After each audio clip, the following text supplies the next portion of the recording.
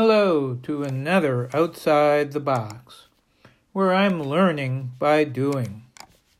Today's topic is Education Matters.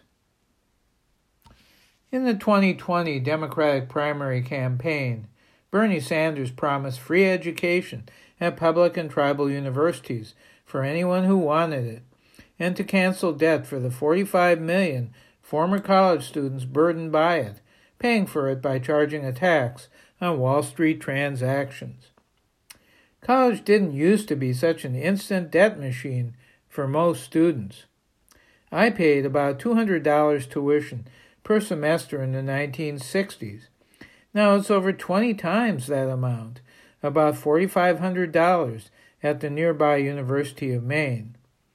Of course, other costs have risen in the last 50-plus years, but students whose families are not wealthy or who don't get total scholarships usually wind up in debt. It's not a great way to start out after getting a college degree. Students can't easily take time off to decide what to do with their lives. They can't take care of sick family members or learn new skills. They're pretty much forced to immediately take a job to earn money to start paying back the loan.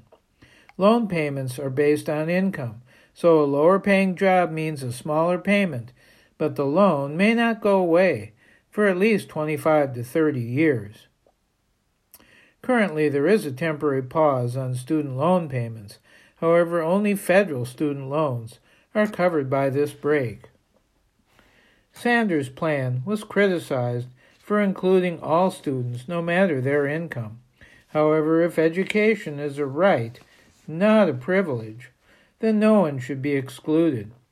And for most wealthy families, they're willing to pay for their kids to go to a private school, since those diplomas, unfortunately, are worth more for status or job seeking.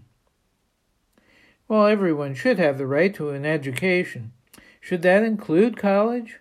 Having a 2 or 4 year degree is a requirement for many jobs, but college is not the only way to gain certain skills, nor necessarily the best place. I was lucky. I got a better education in high school than in college, thanks to one really good teacher. I also learned more in jobs after finishing college than I did in 5 years at a university. I wouldn't invest thousands of dollars and get into debt now to spend 4 or more years there unless I had some specific job or kind of job in mind that I could not get without a degree. Having a college degree as a requirement for any job seems unnecessary to me. It's skills and experience and sometimes certain talents that are required for every job. A degree says a person has had certain learning experiences, but how well do those mesh with what jobs require? Generally, not that much. We should all have free opportunities to learn more after high school, but our concept of higher education is too narrow. College is only one of several ways to do that. Everyone could be offered at least 2 years free after high school for various educational options. For example, a University of the Streets or the School of Hard Knocks, an apprenticeship program, intensive language training, how-tos on independent thinking or technology for the next generation, trainings in public speaking, conflict resolution, and or gardening, or non-credit drop-in classes at a nearby college. Such programs should offer their own diplomas as well. Yes, education should be a right, but it should be fun and exciting and train people to think creatively and independently. For many, both high school and college classroom learning is a pressure cooker of stress just to get good grades and that elusive diploma.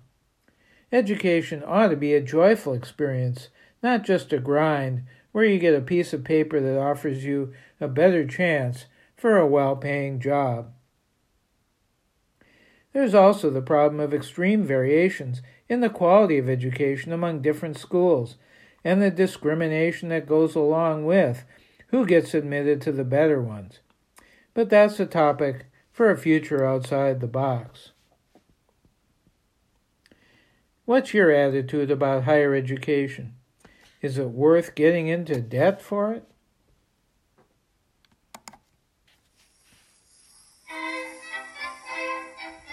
I'm Larry Dansinger, a strong advocate for OJT, on-the-job training.